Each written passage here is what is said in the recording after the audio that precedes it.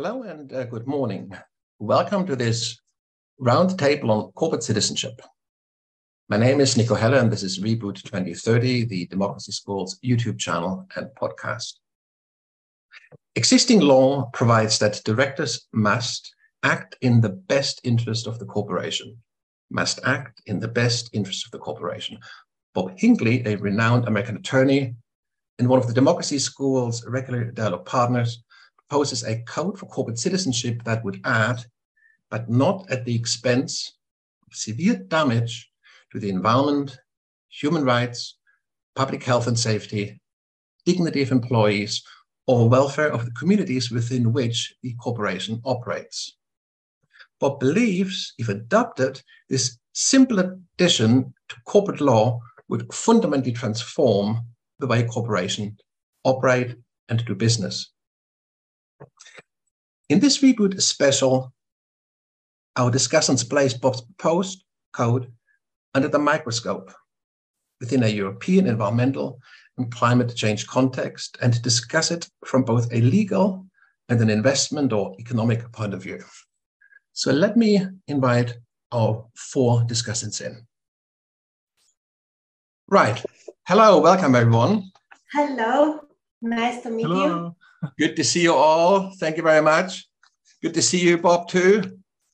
Coming to us from Australia, halfway around the world. Good to see you, Bob. Good to be here, mate. Let me very briefly introduce you to our viewers. With me today are Robert Hinckley. He's a renowned corporate attorney and author of Time to Change Corporations, Closing the Citizenship Gap. With us also is, not yet, but hopefully very soon, Francesca Luigi, a PhD candidate in law and economics at Bologna and Rotterdam universities, and a specialist in environmental liability and damages at the international and the EU level. Also with us is Susanna Cafaro, a renowned professor of EU law and the Jean Monnet Chair at the University of Salento in Italy. Thank you very much, Susanna, for making time. It's great to have you with us again today. And finally, there's Yang Yin Koi. He's Director of Impact and ESG at Vidya Equity GmbH in Munich. And Yang Yin has asked me to say that he's participating in a personal capacity in this round table. Welcome, Yang Yin. Hi, Nico. Now, the catalyst for this round table was an article about Danone, or Danone as it's known in the US, a consumer packaged goods giant and one of the world's worst plastic polluters, who is being sued by environmental groups in France for insufficiently reducing its plastic footprint. Under a French law passed in 2017 called the Duty of Vigilance, companies are compelled to identify and prevent environmental damage and human rights violations. Now, we felt that this was a step in the right direction. However, Bob, thank you very much for kind of making yourself available here today.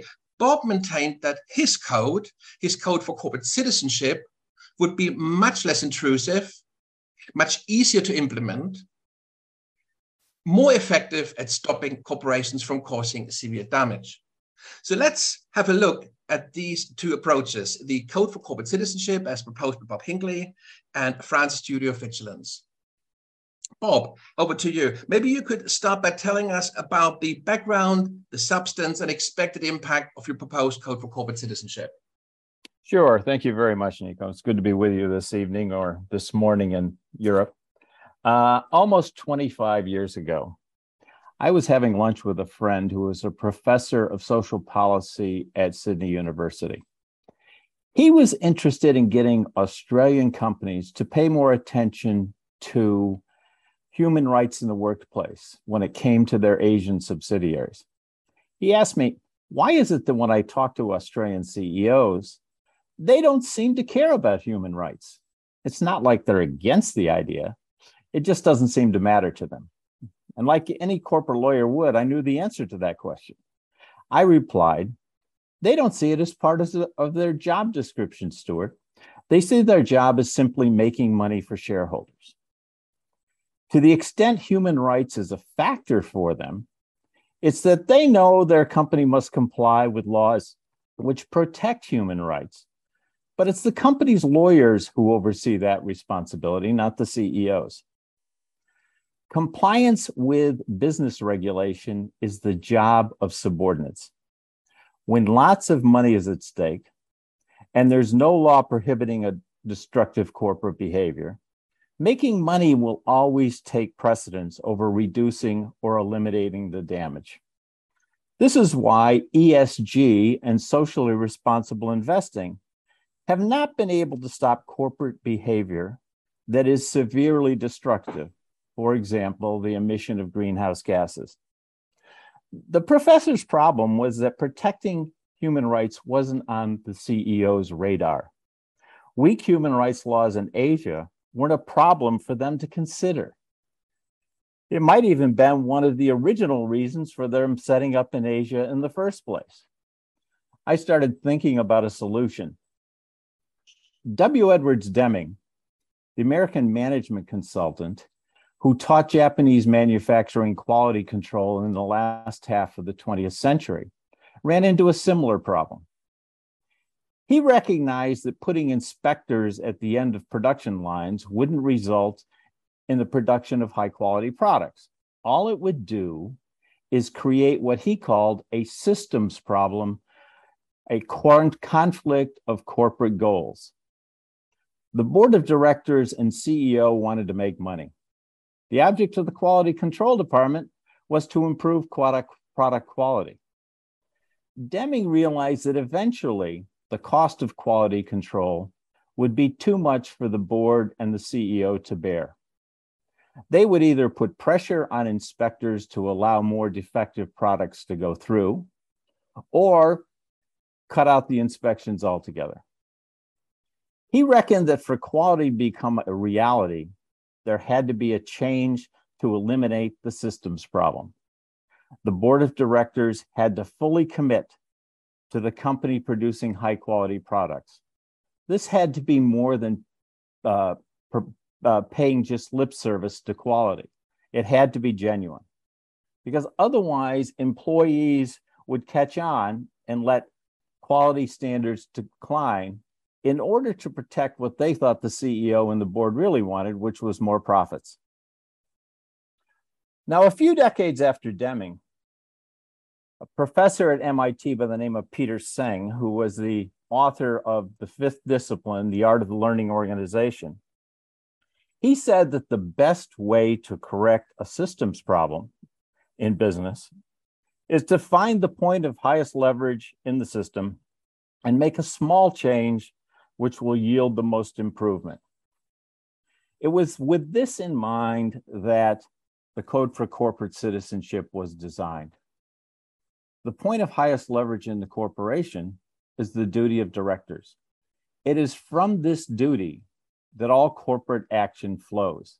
If you change this duty, you will change corporate behavior, and hopefully for the better. Now, existing law all over the world, existing corporate law that is, obligates directors to act in the best interests of their company. Directors are told that their company can pursue profit in any way they choose, so long as it doesn't otherwise violate law. The problem with this is that it is legal behavior, as opposed to illegal behavior, that does the most damage to our environment and the other elements of the public interest. I reckoned the public interest would be better protected if the duty to act in the best interest of the company was subject to a superior obligation to protect the public interest from severe harm. The code will add to the duty to act in the company's best interests the following: but not at the expense of severe damage to the environment, human rights, the public health and safety, the dignity of employees, or the well-being of the community in which the company operates. That's it. Simple. Any child can understand it. Concise. It's only 30 words. And it should be non-controversial. No one should be in favor of corporations causing severe harm, severe damage to any of these elements of the public interest. While simple and concise, the code is a major change to the design of the corporation. Viewers of this panel might be interested to know that the last major design change to the corporation came in the late 1800s, when obligations to protect the public interest were removed from the corporate law and the duty of directors. In hindsight, this was clearly a mistake. The code seeks to correct it. Changing the duty of directors guarantees that the board will not allow the company, under any circumstances, to continue engaging in behavior that severely damages the public interest. Making the code an additional legal obligation of directors removes the systems problem created by the board's goal of making money and the company continuing to cause severe harm because it is too costly to stop. Giving protection to the public interest in this, giving protection of the public interest superior status in this way is consistent with the fact that corporations only exist because government sponsors their organization, and the purpose of government is to protect the public interest, not destroy it.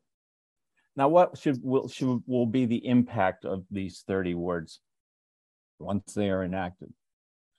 The code will make it illegal for directors to allow their company to engage in behavior which they know is causing severe damage, regardless of whether or not that behavior is otherwise legal. The consequences of the code will include, one, for the first time in nearly a century and a half, companies will be responsible from the day they are organized for not causing severe harm to the public interest. Two, the conflict which now exists between the goal of government to protect the public interest and the willingness of corporations to continue making money at the cost of its severe harm will be eliminated. Three, the emission of greenhouse gases by big emitters can cease relatively quickly after a brief period of to allow for a transition to cleaner energy sources. Four, other corporate abuses of the public interest will come under increased scrutiny. Five, directors of all companies will recognize they will no longer be excused or will their behavior be justified when their company continues to cause severe harm.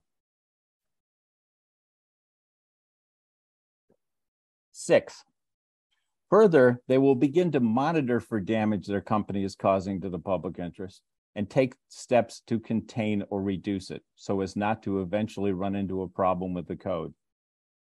Seven, investors will monitor for company compliance. When company behavior becomes under threat from the code, or comes under threat from the code, they will demand the company take action to reduce the threat. If that doesn't work, it's likely that they will begin withdrawing their capital. Investors will encourage company compliance and socially responsible investing as well as impact investing. 9, stakeholders, especially employees, will gain greater power to identify and warn companies of potential issues. This will result in greater application of the precautionary principle before vast amounts are invested in property and technologies which might later be found to cause severe harm. And finally, 10, the code will begin to restore hope for the future. First, by finally doing something meaningful to eliminate the climate emergency we now face. And two, and maybe more importantly, increasing overall public expectations for corporate behavior. Thank you very much. That was a brilliant summary, Bob, of your thinking and a great starting point for this discussion. Thank you ever so much. It also, for me, throws a lot of light at the perspective from which you come. I mean, you're using management thinking, you're using systems thinking, And these are perspectives that I think many legal or most legal scholars would probably have a blind spot for. And maybe that is partially also why so much of legislation doesn't have the operational teeth that it could have. I think your code for corporate citizenship really could sit at the heart of the corporation and become part of its culture. And I think it's a very, very interesting thought. Now, let's switch perspective. I couldn't agree with you more, Nico, if I could interrupt here, but I'm not so sure it's the academics that are a problem as people in state and federal legislatures that they're looking to adopt legislation. I do agree. I totally agree. I didn't mean to say that academics are the problem, but I think if you're sort of steeped in the kind of the company culture and the way you would have been as a corporate attorney over a lifetime, your perspective naturally will be quite different from, say, somebody who's come through a jurisprudential or a sort of an academic or indeed a kind of a technocratic career. I think that was the kind of interrupted. Yeah. Now, switching perspective, I think this will become quite clear. Francesca, Luigi, thank you very much for joining us. I very, very briefly introduced you already, so let's go straight in. Could you say a little bit more about France's duty for vigilance, especially from a European legislative perspective? What part of my thinking here is that I think this may well explain some of the fundamental differences in thinking here, has to do with the, if you like, the sort of the legal regimes we're kind of looking at. I mean, I think it's fair to say, Bob, that you're coming from a sort of a common law culture, whereas Europe is steeped in civil law, which is much more codified, and as we will see, because of that, more detailed and also more complex. And I think much of the simplicity of your proposal is also due to your kind of your common law approach. But let's see how this plays out, and let's see what Francesca has to say about this. Francesca, over to you. Thank you. Thank you very much, first of all, for this opportunity. I'm very happy to join you today for this very interesting discussion. And yes, so according to our previous decision, so my task is just to introduce the French law adopted in 2017. And I would like to make to clarify the linkage between the law and additional experiences regarding the duty of vigilance at the European level, but also with the French law itself. So maybe let me start first from summarizing the main points of the law. So the law was actually passed in 2017. As we say, this is the corporate duty of vigilance law. It actually mandates companies to practice human rights due diligence, according to the UN guiding principles on business and human rights. And I want to emphasize that this law is closely linked to the UN guiding principles on business and human rights. So the goal of the law is to actually include or to introduce the obligation for the companies, large companies, and then I will say a little bit more about the requirements, the obligation to identify whether the activity of the company can cause severe risk of damage to human rights and environment. And in order to operationalize this, the duty of vigilance, the companies are required to assess and address these risks by drafting vigilance plans. And we need also to clarify what are the main requirements of these vigilance plans. And the third important point is that if companies fail to draft the vigilance plans according to the law, then interested parties can sue for damages, compensation of damages. So they can require from the companies to actually comply with the legislation. And this is a very important point. So citizens, interested parties are part of this picture because they are empowered to do something. Now, let me summarize the scope of the law. As I say, it is applicable to large companies. And with this, I mean that the law covers companies which are established in France, but that at the end of 2 consecutive financial years employs at least 5,000 employees within the company's head office and its direct and indirect subsidiaries. So with the head office, which is located in France. Or the alternative requirement to identify these large French companies, that they have to employ at least 10,000 employees within the companies, and it's direct and indirect subsidiaries, so altogether. But a head office needs always to be located in France or abroad. So this is the alternative requirement. According to the most recent information available, it was estimated that this law will apply to, on average, 150 large companies in France. So, as I said, the goal of the law is to make these companies assess and address the impacts of their activities, both on human rights and the environment.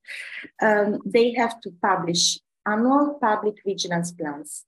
What the law requires for these vigilance plans is they have to include a map that identifies and analyzes and ranks the risks of the activities. Additionally, the vigilance plans has to also include procedures to assess, in accordance with the risk mapping, all the situation of subsidiaries, subcontractors, and suppliers which have a commercial relationship with the company on a constant basis. So it's a procedure. So in a way, the company can follow up in this management, in this risk management.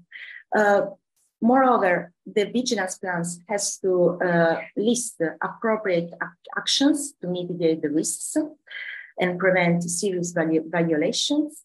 They have also to identify an alert mechanisms that collects potential and actual risks, and a monitoring scheme to follow up on the measures implemented and to assess also their efficiency. Now, the interesting part, what happens if companies fail to adopt these vigilance plans? Well, in case of failure, what the law foresees is that actually the companies can receive a formal notice to comply with the law, and they have 3 months period to meet these obligations. So in a way, they can adjust their plans. But if the company still fails to meet the obligations after the 3 months period, the judge can oblige the company to publish the plan. So the obligation to publication comes afterwards. The last thing that I wanted to say is that the law empowers the victims and concerned parties to bring the issue before the judge. What does it mean? That the interested parties can engage the company's liability through civil action. They can ask compensation if the violation of the legal obligation caused damages, and the judges can apply fines up to 10,000 euros for the failure to publish the plans. They can also go up to 30 million euros if actually the damages could be prevented by the companies. So, and this is the additional point.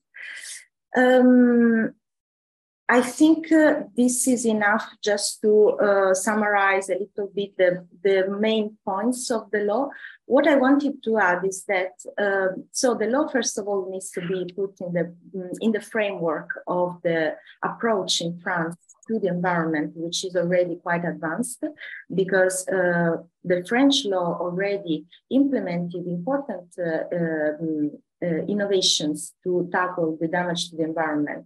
Also, for example, France and Germany are the most advanced countries in Europe when it comes to the prevention of environmental damage to the environment and biodiversity itself, when they have to build in case of projects, plans.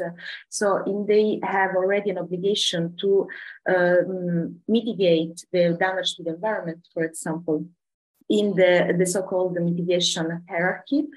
This is an obligation to make sure that when they build the new projects which can have an impact on the environment, and of course also the human rights which are linked to the environment, they have to make sure that the project actually minimize all the impacts on the environment, and they have to show that they did their best through their project. And this obligation is quite relevant both in Germany and France. Moreover, when it comes to the duty of vigilance, this law is not the only experience in Europe, because we also have important laws in Switzerland, for example. We have the Swiss Coalition for Corporate Justice, which collected signatures for a referendum on mandatory human rights due diligence already. And actually, this is an initiative now put to the popular vote in Switzerland.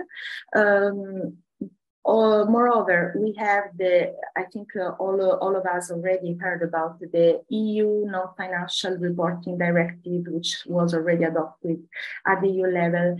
And this is applicable to 8,000 large European companies, which have to report on their impacts to human rights, the environment, and with social and labor and anti-corruption matters, including their due diligence processes. So this is already something which is in force since 2017. We have additional interesting experiences in the UK. In 2016, the UK adopted the Transparency Supply Chain Clause of the Modern Slavery Act, which this provision requires companies which have their main office in the UK to report on the measures they take to prevent slavery or human rights impacts in their supply chains. There is also an interesting experiment in the Netherlands. In February 2017, the Dutch Parliament adopted the Child Labor Due Diligence Bill. We have some experiences already in which refers to business and human rights, according always to the UN guiding principles, which on business and human rights, which were adopted in 2011.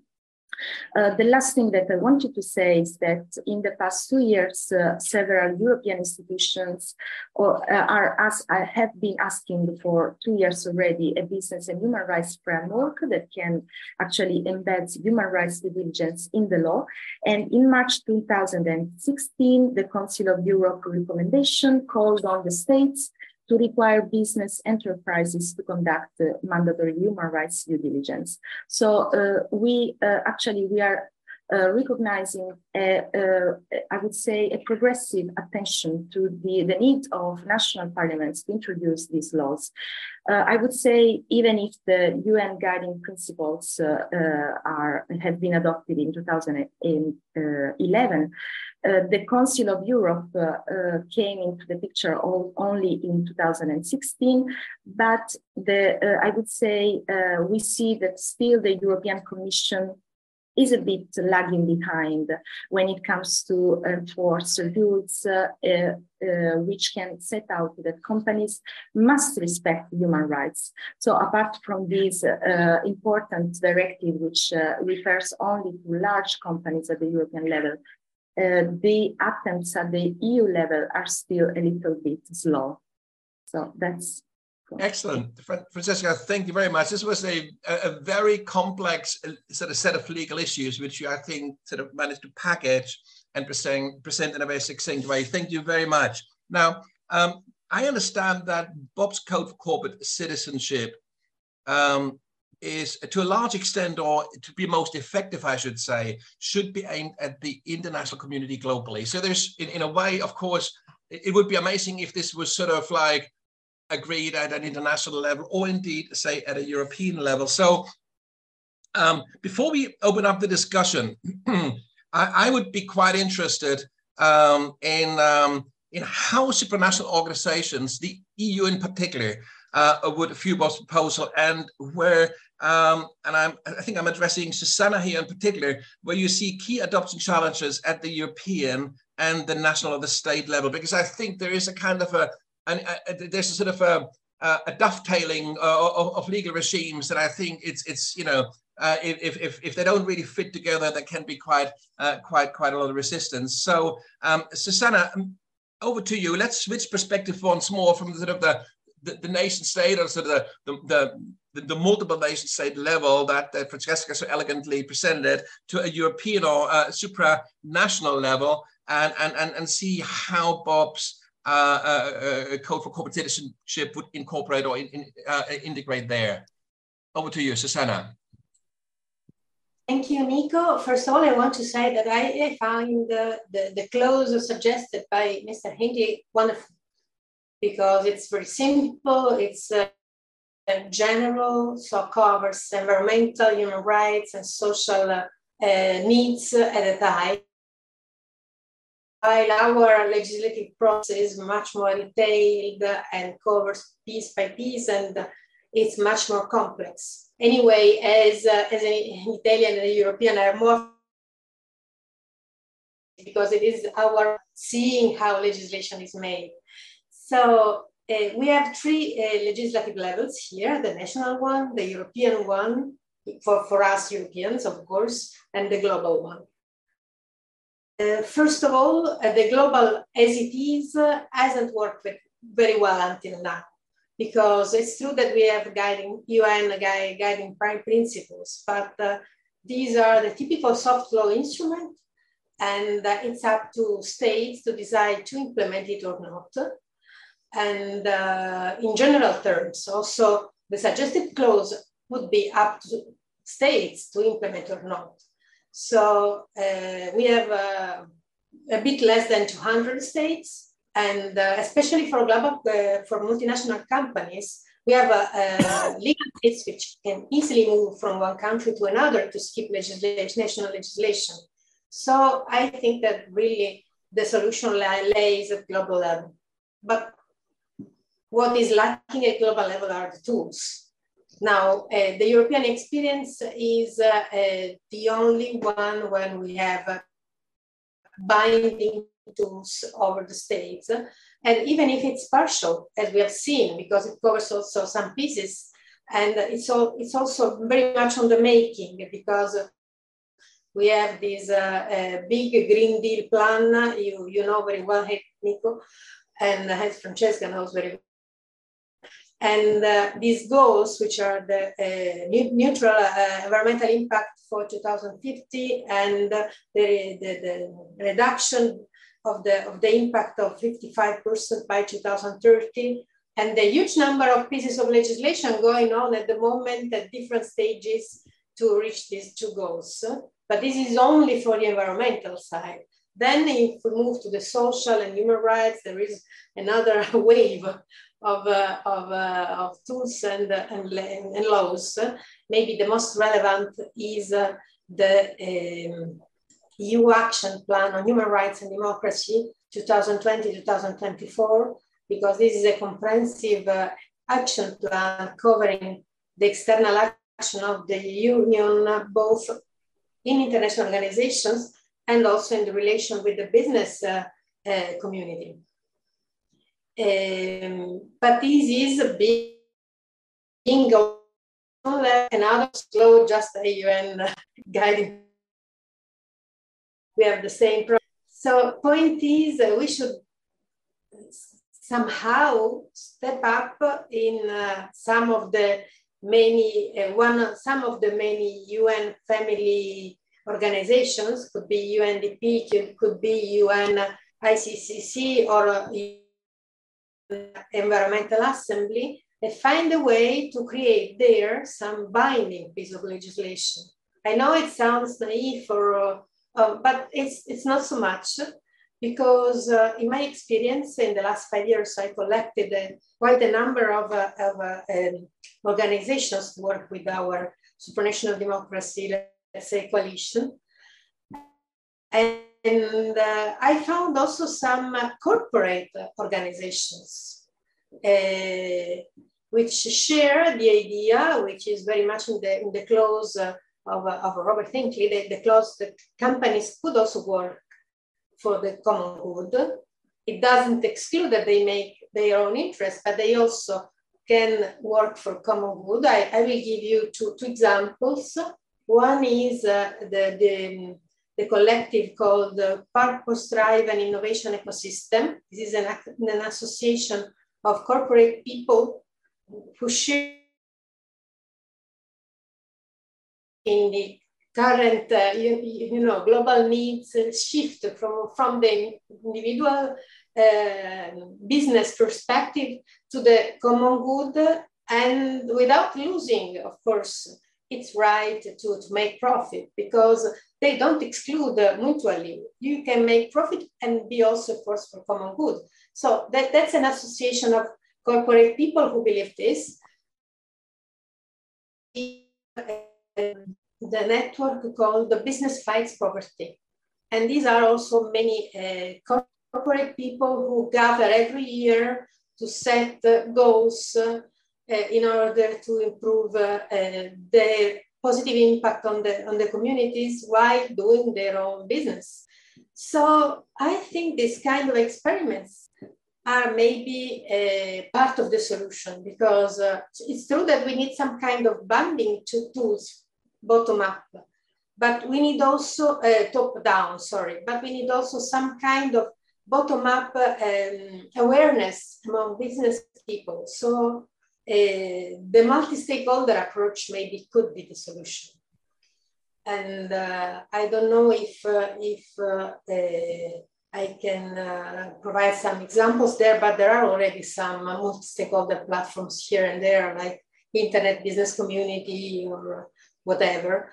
And maybe we can use these places to adopt shared instruments, legal instruments, binding on a voluntary basis, maybe with more success than these declarations of principles at international level, which are just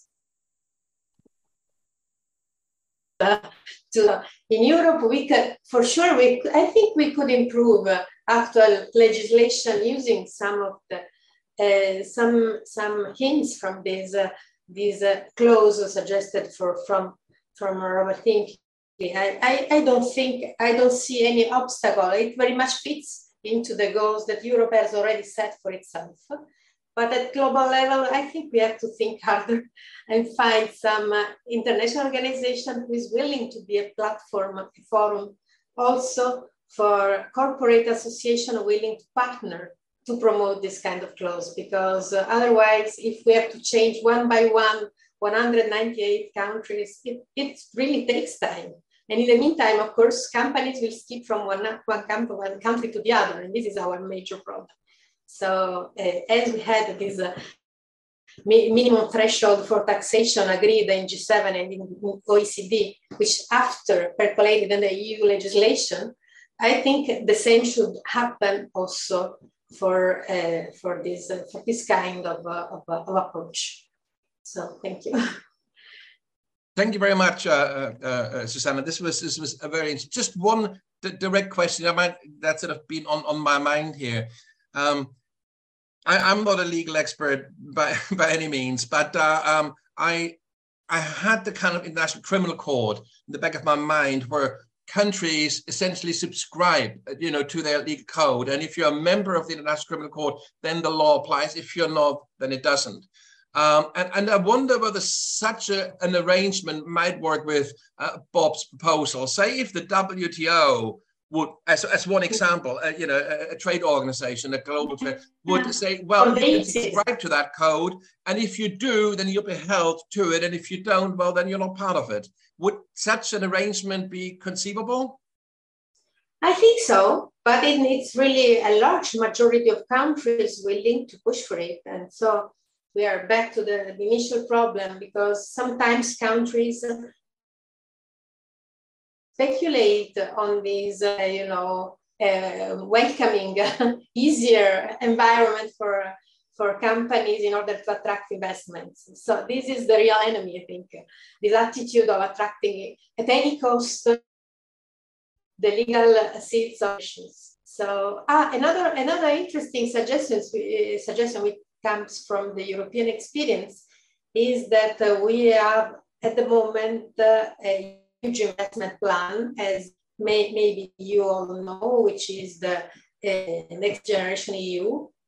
And it's interesting that we have a number of requirements for companies to apply for funding, and environmental requirements. There is a taxonomy of what is acceptable, what is not on the environmental side. We have also some social requirements, for instance, gender equality, having a plan for gender equality. So also using funding, and I'm thinking also of IMF and World Bank, for instance, as an incentive to promote the introduction of such a clause could be another way. Excellent. Well, Susanna, thank you very much for that overview. Let me now switch perspective once more. And I know Yang Yin has raised a hand, but the floor is yours anyway, so I didn't bring you in any earlier. Yang Yin, thank you very much for joining us. You are obviously coming to this from a kind of, if you like, a business and investment perspective. And you have got many years of impact investing experience. And I think you probably have sort of a gut feeling of how changes in law in that direction might impact your industry. I'm particularly interested when you reflect on this, where you see potential resistance, and also, of course, where you see potential support coming from the investment community. Yang Yin, over to you.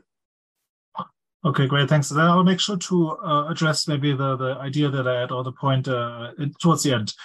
So maybe just to begin with a very short a primer on impact investing. Not everyone might be familiar with it, although it's becoming quite popular as an investment practice. And I think the key defining criterion is probably that it is an investment practice that aspires to take real-world impacts, positive and negative ones, more fully into account compared to, for example, ESG investing, meaning that impact investors try to achieve net positive real-world impact at an asset level, either through, for example, transformation of an asset that is generating negative impact, into one that generates a net positive impact, or at least becomes less harmful, impact neutral, or that already generates positive impacts by virtue of its products and services, taking the negative impacts of that might be caused by operations into account, for example. So impact investors try to look at the whole picture, at the balance, and see where maybe positive impacts, negative impacts, how they need to be compared, as part of an ethical judgment. And then they, in addition, impact investors try to positively influence the impact generated by the asset, or positively, make a contribution to the asset's impact performance, so that there's an addition to the asset impact an investor impact that you can speak of, something that has improved the asset which wouldn't have been observable without the investor's activities, right? Either providing capital or non-financial support. And then two more things. One is impact intentionality. So impact investors operate with a dual mandate. So they already make clear from the beginning, through impact strategy and impact governance, for example, so we can see this from outside, it's all documented, that it's not just about financial performance, but also about impact performance, dual mandate. And in practice, you can also see this by impact measurement and management activities. There's a system in place that operates, and during the holding period tries to continuously improve impact. So this is something that I think I would say characterizes impact investing as a practice. And you can also see that there's already the concept of double materiality takes plays an important role for impact investors. So it's not only about what affects the valuation of the company or its economic performance, but also what positive and negative impacts the asset generates out, from an inside-out perspective on society and the environment. So with that said, I would say impact investing is desirable and certainly an improvement to the current practice that is maybe more narrowly focused only on what is financially material. But it also has systemic constraints because it can only be as impactful. So the financial system can only be as impactful as the economic system allows. The economic system is also characterized by market pricing signals and by the legal framework. So if the market is failing, meaning that positive impacts are not sufficiently rewarded, although as a society we would want that, right? Negative impacts are not being sanctioned or they are not being paid for by the companies that are responsible for those negative impacts. So it's another form of market failure. These negative impacts and costs are socialized instead. Society has to bear them. So in these cases, it's very difficult voluntarily to work against this market failure. There are some exceptions where maybe we can have both. You can have a free lunch and impact and better performance as a company or as an investor. But voluntary ethical behavior is often not feasible in a competitive context, and most importantly, it's very limited to those who decide voluntarily to behave ethically. So the problem is often that important ethical issues, so it's things that are ethically material, are not financially material, right? And normally, you could rely on society being responsive, right? So as if negative impacts that are not financially material are being discovered in a well-functioning political system, there's some regulation or legislation that would shortly address, change company behavior. You would set incentives or sanctions and so on and make sure that companies do not do severe harm anymore, right? So either for legal reasons, because it's banned, or it's not profitable anymore, right? But as long as activities are legal and profitable, and this is also why greenhouse gas production is such a huge market failure, because it's both, right?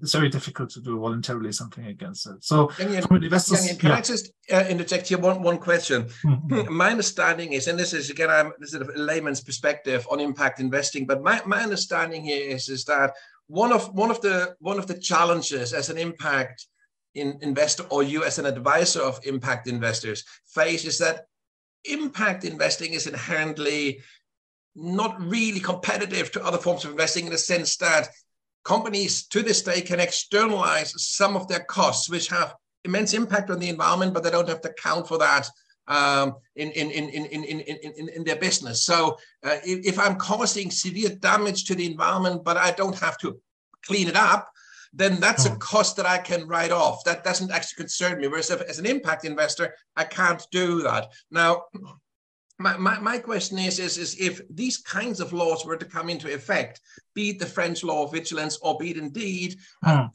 much more elegant, I should say, Code for Corporate Citizenship, they would minimize, if not eradicate, sort of externalities of these kinds, which would make impact investing overnight far more competitive. Is that a fair point to make? Yeah.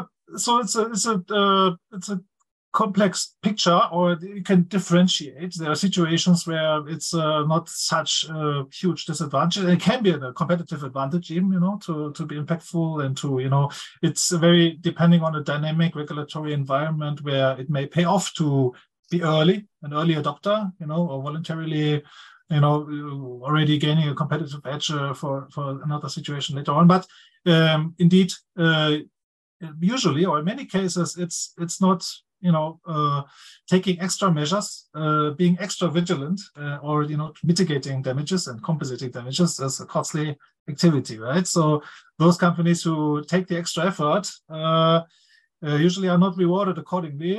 There's some maybe greater willingness to pay for within some customer groups, but the systemic at the systems level, the behavior of most other actors is not much affected. So this is also why one of the points that I wanted to raise when I raised my hand was when I think about the carbon border adjustment mechanism, for example, which is an interesting example for how you can maybe address competitive disadvantage in an international context.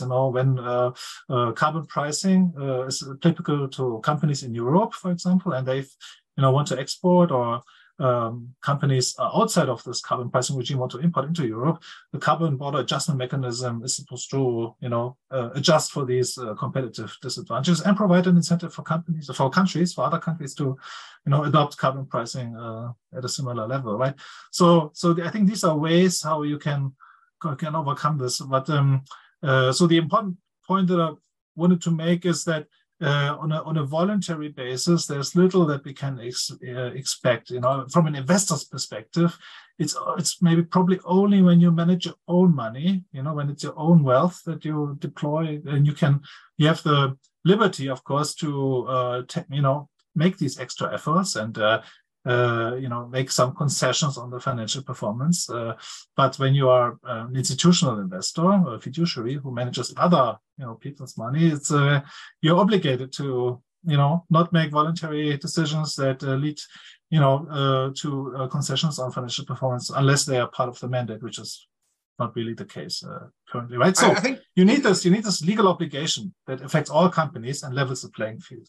I think there's an important, and I think that's a distinction that you would naturally make as well, an important decision between a sort of, if you like, a period of transition from the current state of affairs to a sustainable regenerative economy. And then there is the kind of I wouldn't want to call it an end state, because it'll always be a dynamic, picture, but, beyond the transition, where we have achieved a regenerative, sustainable way of doing business. And the transition is quite, in so many ways, different from what comes after. And I think in some ways, impact investing is all about that transition. Isn't that fair to say? Because you can, in a way, help investment to catalyze and to increase the speed at which that transition can happen. Yeah.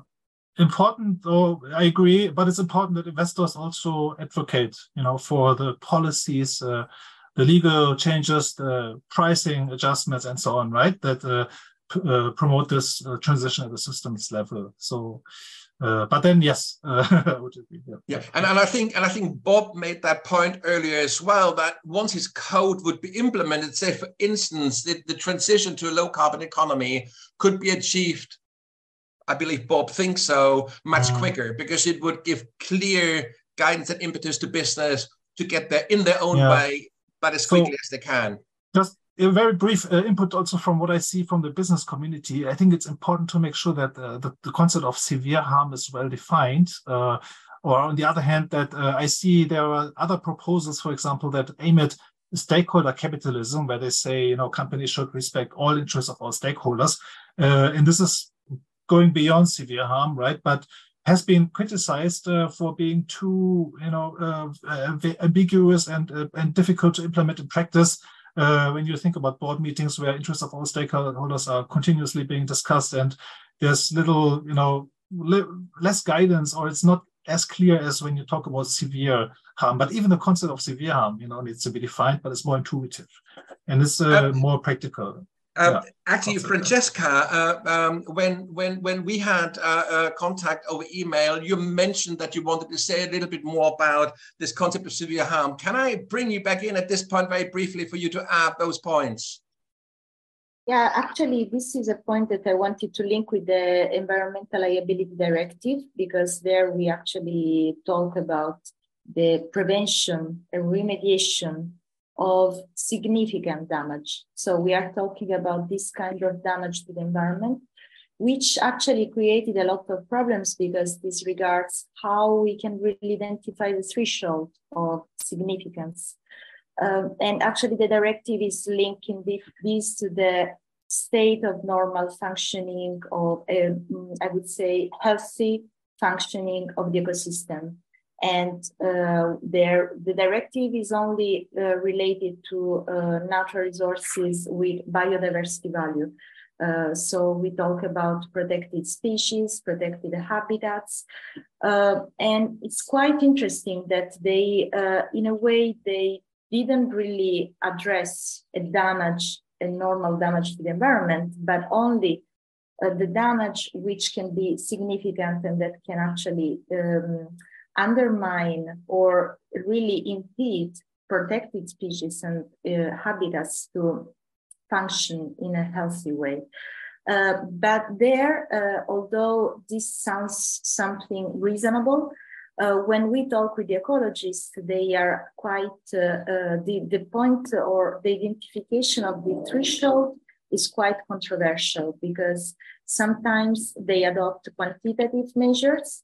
For example, is this a number of protected species that can make us think that the ecosystem is working, is functioning in a good way, or it's the state of the environment is really healthy or not. So there are controversies about the measurement of this significance, whether it should be a quantitative measurement or qualitative. And if the measurement is only quantitative, it becomes really, it can become very, I would say, risky, or because it doesn't take into account everything. So, and there much has been written on that. Excellent. Thank you very much. Bob, you've been raising your hand. You have things to say on that. Over to you. Yes, I want to clarify something about the definition of severe harm. And I want to use the environment as the example.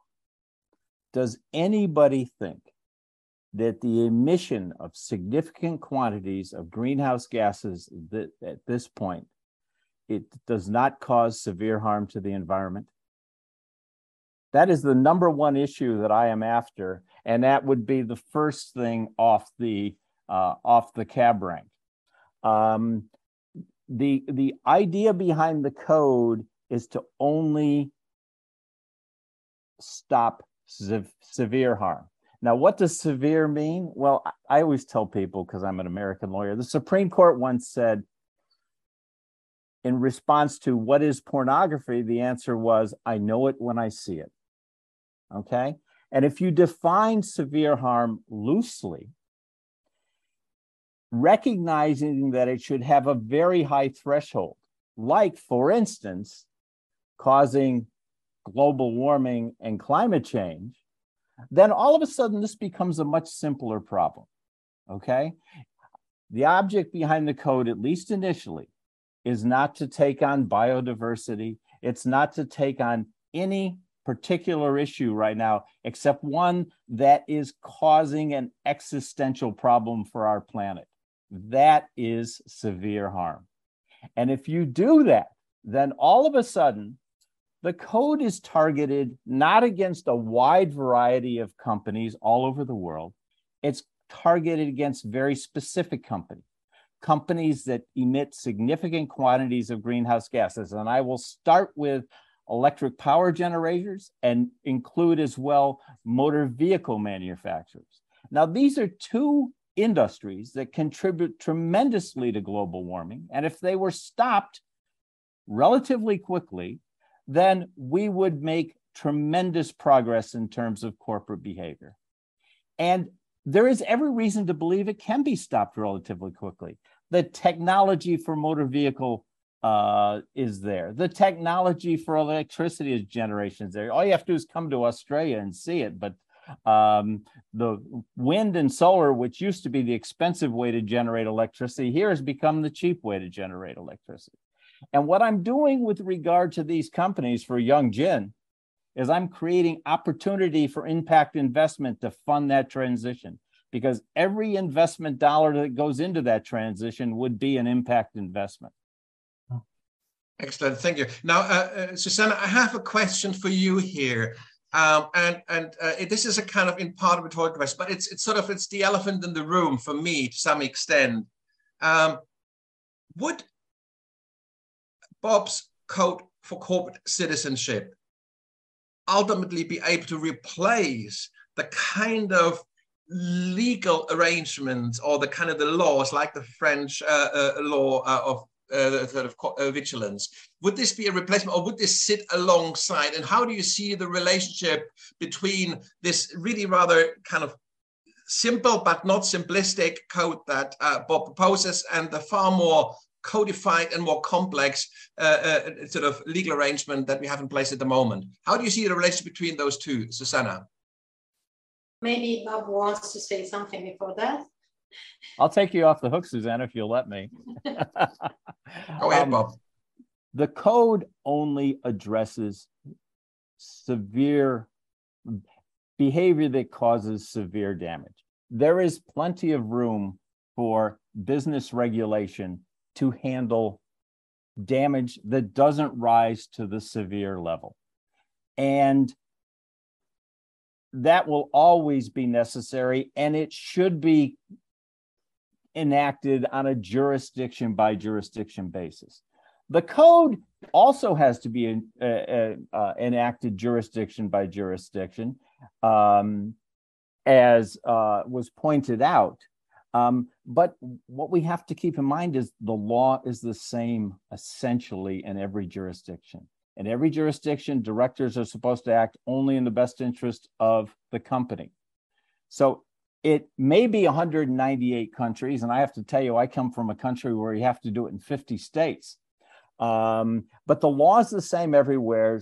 And you know what? People understand that there's something wrong with the way the law works. Because why should corporations have no duty to protect the public interest from severe harm? That makes no sense. The code really should be non-controversial, and it is something that can be adopted jurisdiction by jurisdiction, but relatively easily you can get an universal solution. Excellent. Susanna, do you want to add anything to this? Yeah, just a little bit. I totally agree, especially outside Europe, because we have plenty of these laws, and maybe the difficulty is just in the knowledge of citizens on how to make them work for them, because I think that there is a gap of knowledge also. But of course, this code would put a responsibility CEOs and companies, and so will transform all citizens and mostly civil society organizations in watchdogs, because they have a tool, a legal tool, which is something, of course. I'm thinking of the climate litigation we have seen in Europe, for instance, against some states. So states who signed the Paris Convention, Netherlands, for instance, were convened by civil society for not respecting the cap on emissions that were similar legal obligation generalized on companies. I'm sure we would see much of this litigation companies. So, and maybe an effort of companies to prevent such litigation, which is the sensible thing to do, of course. So I think this could work. Of course, I think it needs some laws. We need to pass some laws to oblige companies to endorse this commitment in the duties of directors. At least my legal thinking is that. I don't know. I'm sure there is a way to do this voluntarily, but I'm sure that 90% of these specific area of companies wouldn't do that. Maybe in other areas where the emissions are already very low, they would do this because it's very, very good for communication. Exactly. And it's more effective than greenwashing. But in the really significant, and I would add one category to the two you already mentioned, Bob, which is the intensive co-breeding, the production of meat. So that's also very, very on the environment. So I think this could work because it would empower citizens to control in some way.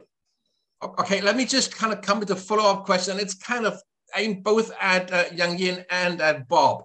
At the moment, we assume when we think company, we think of producers, people making cars, people, whatever, making goods.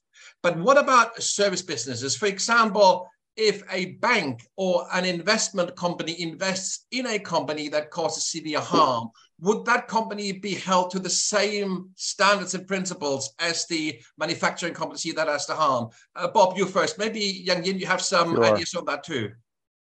If you were to pass the Code for Corporate Citizenship with respect to the environment, and basically at the same time pass companion legislation in every jurisdiction that forced a transition period, and a much more rapid transition period than what we've been talking about, no bank will invest in a fossil fuel generating, burning manufacturing company thereafter, because it will be a short-lived asset.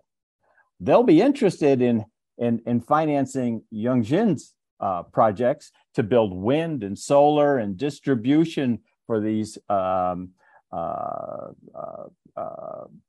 generating stations. They'll be interested in financing electric vehicles and other forms of transportation that don't use fossil fuels, but they'll stop investing in the other things. Well, but finance will take care of itself, because finance wants a return. I'm not sure about that. I can think about many ways in which companies can invest very short term and also pull money very quickly, be it credit lines, be it short-term loans, all kinds of ways of making money very quickly. And would these I mean, you know, you're sort of saying they wouldn't, but my question is, what would the law say if they do, if they find a way? Maybe Yang Yin, you have some ideas on this.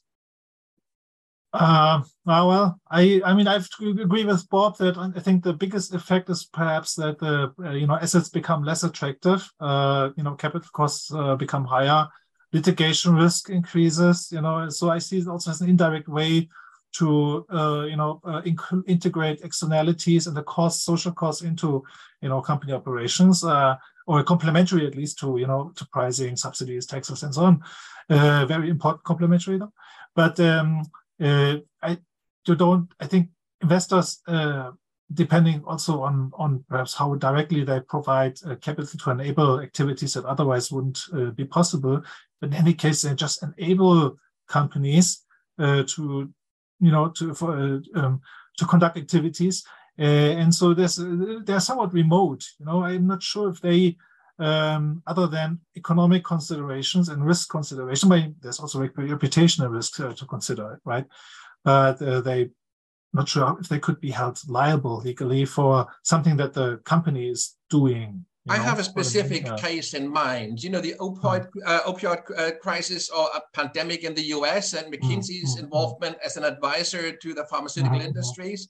This is an example where, can they be sued? Because they are part of causing the harm. And so this is the question. And because of course they have been making money all the way along. And if a pharmaceutical would go bankrupt as a result of it, because they would be held accountable for the law, the McKinseys of this world would still walk away with all the consulting income they've already pocketed. But that's not under the code, Nico. But would McKinsey's or other service companies also be covered under the code? Older law. Would companies like service companies and banks and investors also be covered under the code in your view? That's the question. Well, I don't think banks lending money is creating the problem. I think the company burning fossil fuels is the problem. And if you're putting a stop to them burning fossil fuels, then the bank isn't going to create a problem either. I think it's a mistake, and I think we've made this mistake for a long time now, to think finance is going to drive businesses to do the right thing. It's the key to a sustainable financial system is a sustainable economy, critically, Maybe finance was a wrong example. I'm really thinking service businesses, including finance investment. But I'm thinking specifically the likes of McKinsey's, who have had a massive influence and impact on the whole opioid crisis in the US. And I believe there have been lawsuits. I don't know how successful they've been. But it's up to the juries to decide. Litigation, liability. These are ethical, legal Sure, but the question is, would the code also apply to those service businesses, or would it only apply to those who produce the products?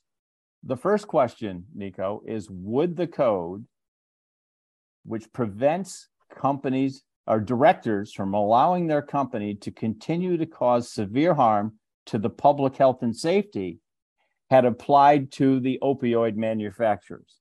And I think the answer would be if the code was in place, I think directors of that company and other companies in the same business that were doing the same thing would have thought twice before they started pushing their product the way they did, because it would clearly cause severe damage to the whole public health and safety. And so the business model would have changed in response to the code, which is exactly the way the code is supposed to work. The idea is to put a threat out there on directors that if they cause severe harm to the public interest, it can cost them in forms of forcing them to stop and incurring the expenses of stopping, and possibly the research and development costs, the risky research and development costs, which will allow them to stay in business some other way. I understand that dynamic. That's the whole system sensitive management. I totally get that. My question is kind of more fundamental. Is this code do you think of this as a universal law that applies to all businesses? Or do you see this as a kind of a sectoral that only applies to manufacturing or to certain businesses? That's the question.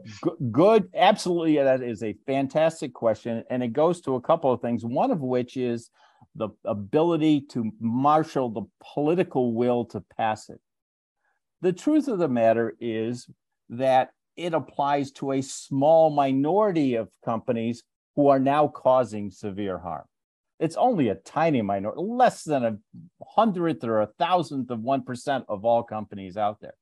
However, the code is phrased to apply to all companies.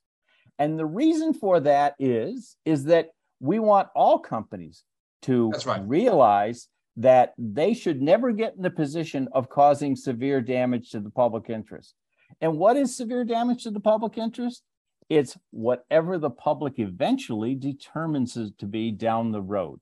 And that can be a threshold that's way out here, or it can start to move in as we find out things about technology, about new inventions, about new harms that arise.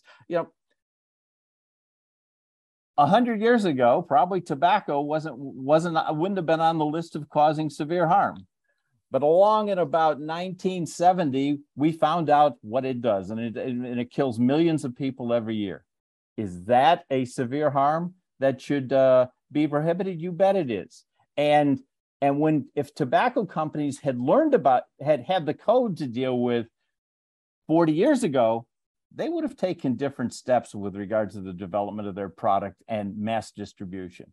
And so that's how the code is supposed to work, not so much by getting people into courthouses and determining it pursuant to lawsuits, but to work on the mindset of directors to keep them always looking out to make sure their company doesn't cause severe harm. And right now, most companies can live with that. Well over 99% of companies can live with that. I totally get that, Bob. So is it fair to say that the code you propose, would be a universal law that applies to all companies everywhere, but it will only affect a very small number of companies, namely those who, in the eyes of our societies, cause severe harm? Is that a fair way of putting it? That is a perfect way of putting it. Thank you very much. Bob, thank you very much. Now, I would like to give everybody here today a last word. And essentially what I'd like to know is, where do you place Bob's proposal on the greater scheme of things? Is this something that should be pursued? And if so, at which level? Who should take this up? And what is your take on how this could move forward? Maybe we start again with Bob. I would say, well, clearly I've been at it for 20 years, so I would say it definitely should be pursued, but I'll say more than that. I think that there's a lot of evidence out there that there is vast support for the concept that corporations should not be allowed to cause severe harm to the 5 elements of the public interest I'm talking about. And that there are numerous, tens of thousands of NGOs out there all over the world fighting a problem that has a common cause. And the common cause is the duty of directors actually prevents companies from stopping when it's too expensive to stop causing the damage. And if those NGOs united just for 10% of their time in an effort to get the code passed, I think it wouldn't take that long. Now, there are opportunities like maybe the COPs, the UN, other places to make the idea more generally known. But I think the political will has to come from the people. I think it's there. We just got to draw it out. Thank you very much, Bob. Francesca, what's your kind of like on reflection, your take on this? Okay, I have my personal opinion is that the damage to the situation that we are actually experiencing now requires a lot of tools altogether. And I am personally very much in favor of a code that actually refers to severe damage to the environment in addition to other tools, which are also in place to prevent and minimize the damage to the environment. But but my point is that it's crucial to empower citizens in this regard, because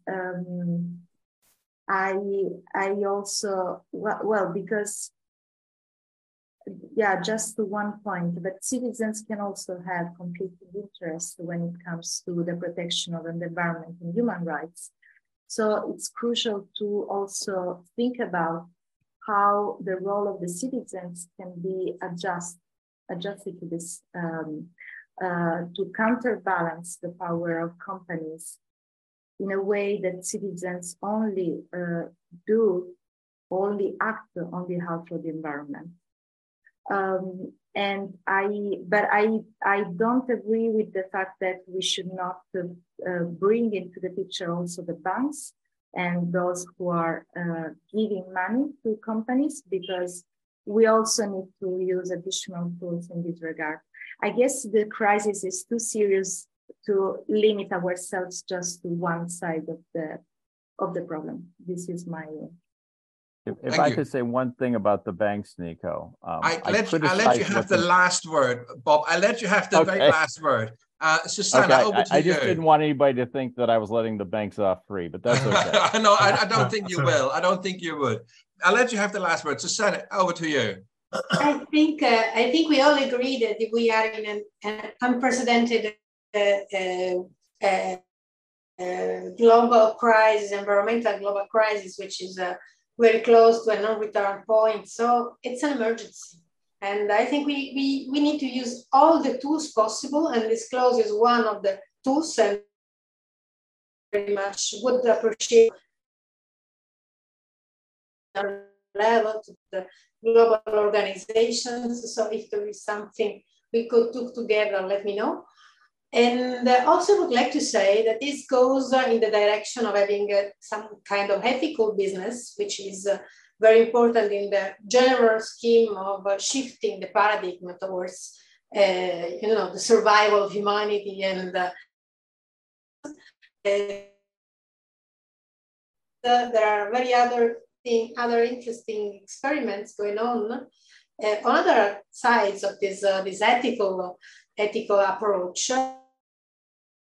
And for instance, the Athens Charter for Ethical Business, which has been drafted by the Athens.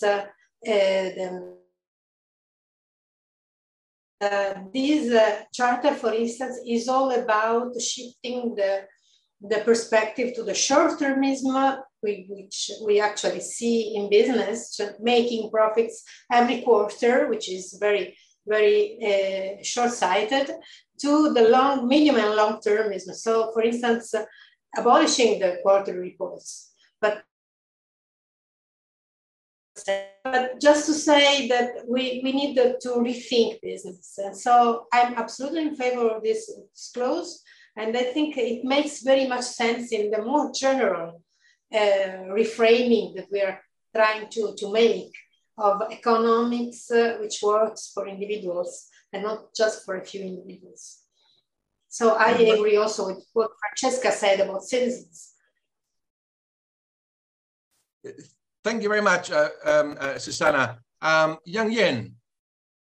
Yeah, I see the code as a redefinition of the core of the purpose of the corporation, but in a way that one wonders why it hasn't been, that way all along, right? It's just surprising sometimes that, this is not self-evident and codified. And I see it also as complementary to adjusting market price signals, incentive structures, and also public investments for the public good. There's a broader range of tool sets that we need to deploy right now all at once, as much as we can. Thank you very much. I have heard Bob say before that really he sees his code as a way of giving corporations a conscience. It's not just a set of rules, but it's a reminder that they have a responsibility. Bob, you have the last word. Do you want to elaborate on this? Well, I like that way of phrasing it, Nico, because, well, as we all know, corporations, they don't have a conscience. They're a piece of, they're pieces of paper, and they're relationships of how people work together. And often people work together in ways that results in behavior they themselves personally would never condone because they have a conscience.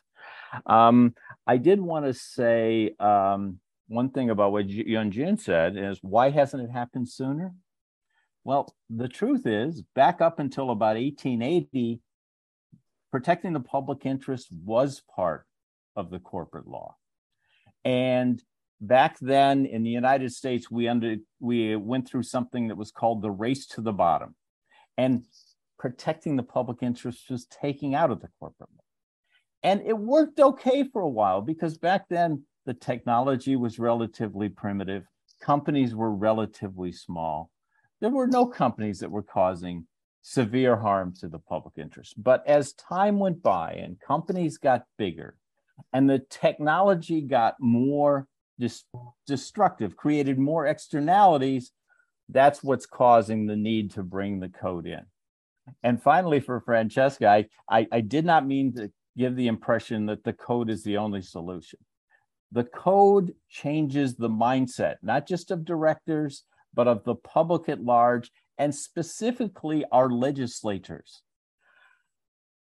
After and to the extent I criticized letting the banks try to make this happen, it was because they were never going to be able to lead and make this change. But if you pass the code, there is plenty of, all of a sudden, legislators have this fundamental point that everybody's changed their mind on. And that is, corporations should no longer be allowed to cause severe harm to the environment and these four other elements of the public interest. Now, legislators' job is to recognize that harm to the public interest is a bad thing and do what they can to reduce it every step of the way, including regulating finance that finances harm. Not severe harm, because severe harm should be off the table, but any harm that causes that companies are causing is fair game for legislatures to regulate the finance of. So I think it was Susanna mentioned other tools. It's not just finance. There's other ways to regulate corporate behavior. We're trying to do it today. The code should give all that legislation a leg up because finally a principle has been set that it's not the purpose of corporations to cause harm to the public interest, and what can be done to reduce it should be done. Excellent. I think this is a very good point. Sorry, did somebody else want to add to this? I think this is a very good point to stop. Well, Bob, thank you very much for being at the center of the storm, as it were, today, and making yourself available for this roundtable. It's been a great privilege to have you. This was Robert Hinckley, Francesca Luigi, Susanna Cafaro, and Yang Yin Koi. Thank you very, very much for being here today. As always, this roundtable will go up online, and obviously you're more than welcome to share it with your networks and friends. Thank you all ever so much for being here with me today. Thank you. Thank you all for participating. Thank you. I appreciate it. Thank you very much. Bye-bye. Bye-bye. Bye. Bye.